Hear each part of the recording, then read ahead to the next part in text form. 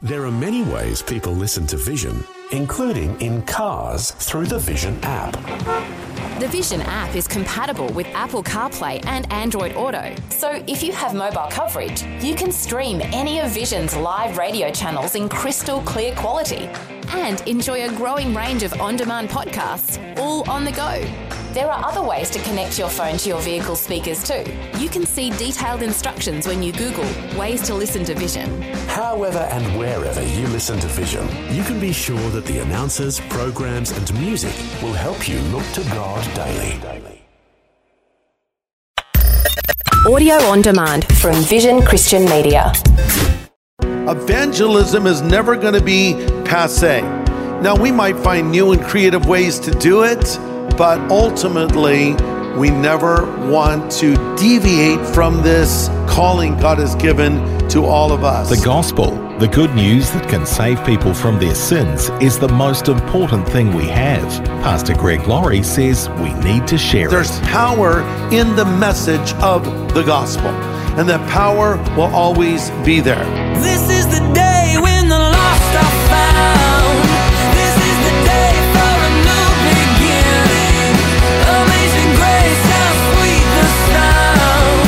Again you hear all the angels are singing.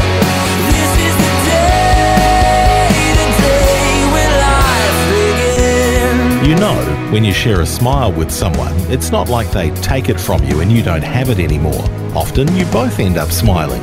When you share a word of encouragement, both of you are the better for it. And when you share the good news of God's love, it can touch both of you profoundly.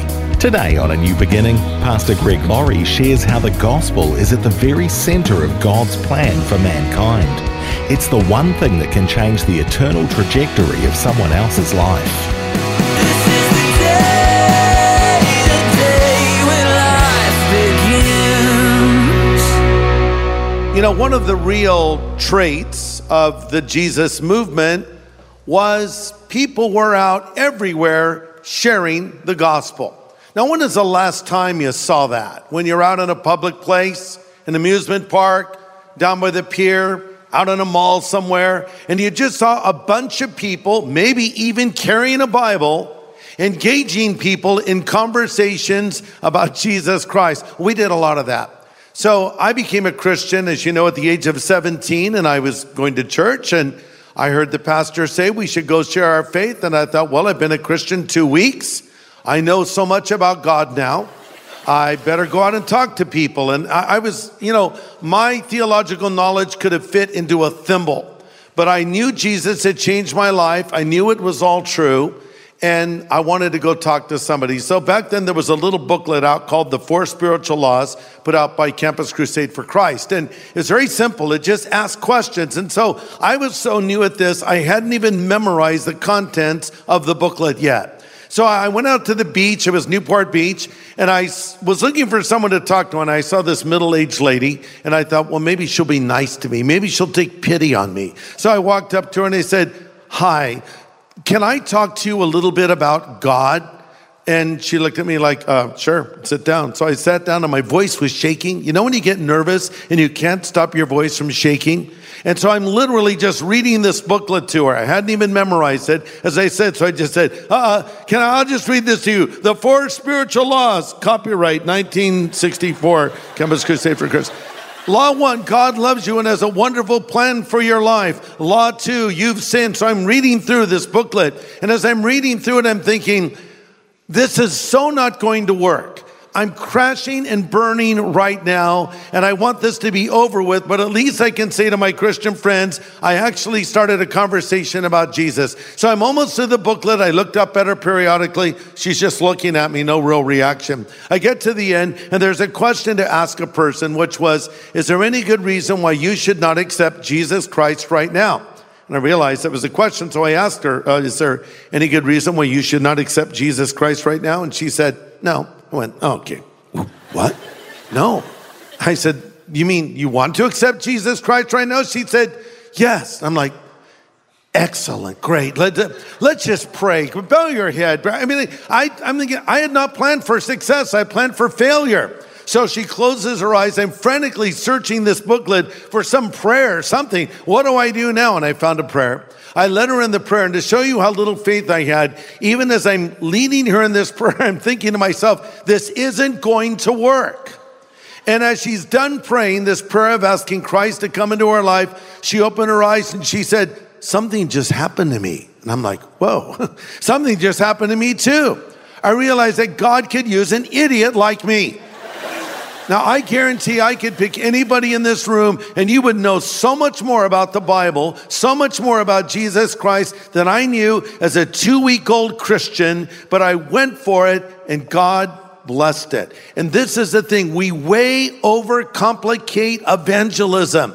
We get all worked up about it and all stressed about it and overly nervous about it, and we don't understand that you can be used by God to share the gospel. And I remember there was just Christians everywhere doing this. We called them the Jesus freaks. And I remember even before I was a Christian, we'd see the Jesus freaks going down the beach. You know, they'd have their Bibles and they're like looking for sinners. And we would all go in the water till they passed because they would never come in the water for some reason. Maybe they didn't want to get their Bibles wet. So some of them should have figured out they should have had a surfing evangelism ministry and paddle out to where people are. But you know, so that was the way it was back then. You'll say, well, that's great, man. I wish it was that way today. Why can't it be that way today? Last time I checked, the Great Commission is still in the Bible. And the Bible tells us, how will they hear unless someone tells them? Listen, the primary way that God reaches people is through people. So this hasn't changed. Therefore, why are we not doing it today? Yet, I just read that there's a trend among millennial Christians to not do this. In fact, this poll that was done said 47% of millennial Christians agree, at least somewhat, that it is wrong to share one's personal beliefs with someone who is of a different faith in hopes that they will one day share the same faith. Now, how many of you guys up here on this stage are millennial age? Raise your hand up here. Okay, now you got to explain this to me. Cheyenne, what's going on here? Is this true? Do you think this is true of people you know your age? Why is it true? And should this be true?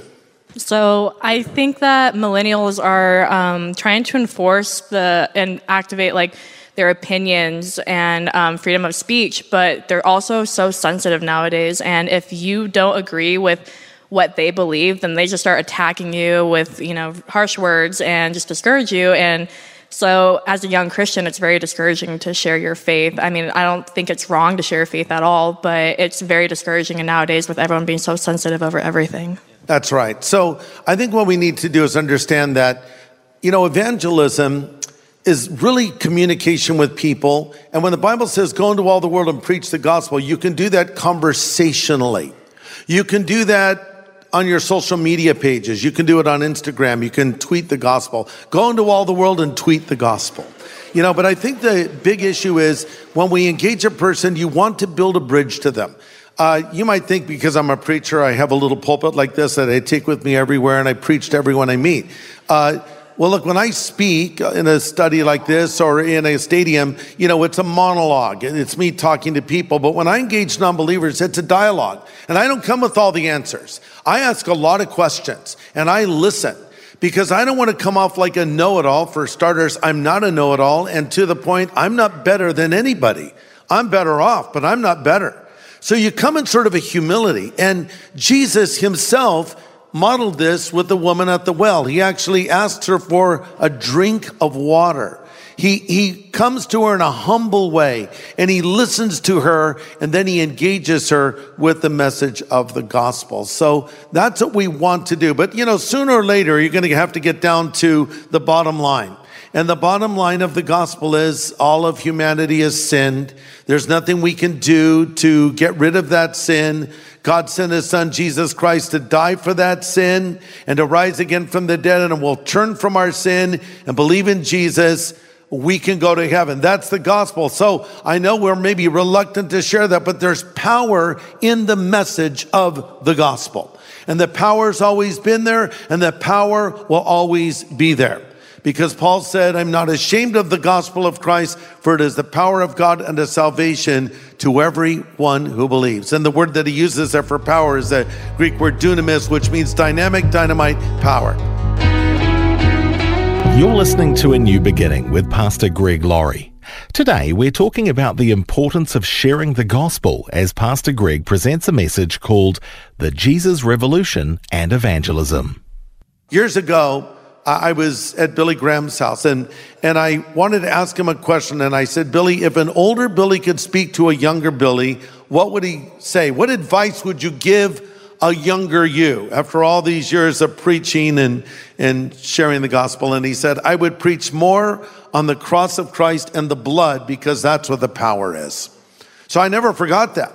So whenever I speak, I always want to talk about the fact that Jesus died on the cross for the sin of the world, and that his blood was shed for them. So if you want to really pay tribute to a guy like Billy Graham, do what Billy did. And what did Billy do? He preached the gospel and he invited people to follow Jesus Christ. So listen, evangelism is never going to be passé. It's always going to be something God wants us to do. Now, we might find new and creative ways to do it, but ultimately, we never want to deviate from this calling God has given to all of us. And in Luke chapter 15, we're given a perspective of how God views those that don't know him. We have three metaphors that are employed by Jesus to show how God loves people. We have a shepherd who lost a sheep. We have a woman who lost a coin, and we have a father who lost a son. Have you ever lost anything of great value and you're searching for it because you've got to find it? The idea of a coin, a woman had a coin, is probably the idea of a wedding hat she would wear, a headband sort of, and it would have coins in it. So to lose a coin was not just losing a dime or a quarter, it was losing your wedding ring. That was a big deal. So she searched until she found it. And then we have a father who lost a son and a shepherd who lost a sheep. Years ago, I lost something of great value to me as a kid. I had a little parakeet and his name was Popcorn. I don't know why I named him Popcorn, but that's what I called him. And so I was down in Balboa Island and I saw this guy who had a parrot on his shoulder. It just sat on his shoulder, it didn't fly away. And I asked the guy, what's the deal with your parrot? He goes, oh, he's tame, he doesn't fly away. And I thought, that's so cool. So at my house, Popcorn would fly out of his cage when I called his name and land on my shoulder, and I'd walk around the house with him. So I thought, maybe I'll do that with Popcorn. I'll go down to Balboa Island with Popcorn the parakeet on my shoulder, and it'll be just like the guy with the parrot. So I walked around the house for a while, making sure he wouldn't fly away. Then I walked outside, and Popcorn just flew up. I never saw him again. He's just gone. So I went for days. I was walking up and down the street, Popcorn, Popcorn. People are thinking, that poor boy is hungry. Give him something to eat. And just the other day, I drove by that same neighborhood and I rolled down the window of my car, Popcorn. And a really old bird landed on my windshield with a beard. No, not really, but he's gone.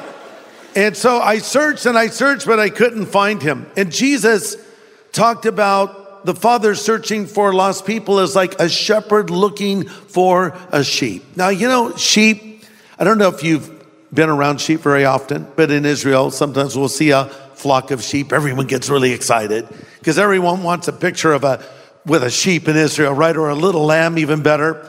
And I've always heard they're stupid, but now having seen them up close and personal, they really are dumb animals. And look, they have their purpose in life. They're excellent with mint jelly, and we can make sweaters out of their, so it's great. But these are animals that literally cannot defend themselves. These are animals that cannot run, they cannot bite, and they're incredibly dumb. I read an article a while ago that talked about a bunch of sheep, 1,800 sheep who died. And I thought, what? And I had to click it, what happened? And what happened was one sheep walked off of a cliff. This happened in Turkey. One sheep walked off the edge of a cliff and all the other sheep followed. How stupid is that? So the one sheep goes to the edge of the cliff, looks around and says, okay, single file, we're all going to die today. Let's go, sheep. It's not that bad. Let's go. Boom, he jumped, and they all follow because that's how dumb sheep are. That's why the Bible says, all we like sheep have gone astray. We're that dumb. So there's a shepherd who has 100 sheep, and one goes astray. And he could have just said, win a few, lose a few, cost of doing business. No, Jesus said that shepherd went and searched for the sheep till he found it, and he wrapped it around his neck and brought it home rejoicing. And then Jesus makes his point. And I tell you, in the same way, there is joy in heaven over one sinner that comes to repentance. But really, the crescendo of Luke 15 is the story of the prodigal son. And that's the one that we all remember best. The story of the boy that left home, dragged the family name to the gutter, spent his inheritance, messed his life up, got drunk, hung out with prostitutes, did everything wrong. And one day he came to his senses and he returned home. And when the father saw him from a distance, and this is Jesus telling the story, when the father saw him at a distance, he ran to his son, he threw his arms around him, he kissed him and said, "This, my son who was dead, is alive again. He who was lost is found." Jesus portrayed God the Father as an older man willing to lose his dignity to get his son. Let me explain. In the first century culture, old men did not run. It was considered undignified. Not to mention, it's harder for old men to run, right? So, because you'd have to pull your robe up above your knees. And in the story that Jesus tells, and if Jesus hadn't told it, it would almost seem irreverent. He portrays the father as an older man missing his son, running to get to him. And I think maybe one of the reasons, we can only opine on this, but maybe one of the reasons the father was running to his son is he knew that people in the village might stone him because he had disgraced the father, disgraced the village, disgraced the name of the Lord. And the father said, "I've got to get to that son of mine before they kill that boy." And he threw his arms around him, and they're not going to kill the boy if the father's arms are wrapped around him. And that's us, we're sinners. And God says, "I'm going to get to you. I'm going to push any obstacle out of the way to get to you." And in the same way that the Father loves us, we should love the world.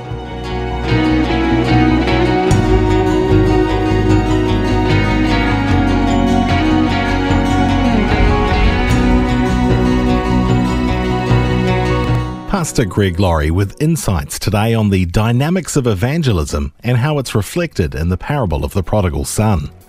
As we prepare for the release of the feature film Jesus Revolution, coming very soon to a cinema near you, join us next time for A New Beginning as we'll see how this information age is such an important time to share the most important information we have, the gospel of Jesus Christ.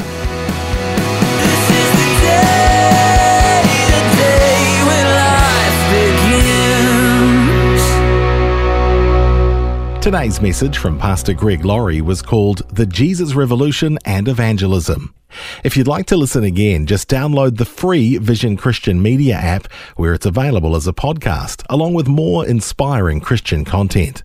Just search your app store for Vision Christian Media. Station sponsor. Thanks for taking time to listen to this audio on demand from Vision Christian Media. To find out more about us, go to vision.org.au.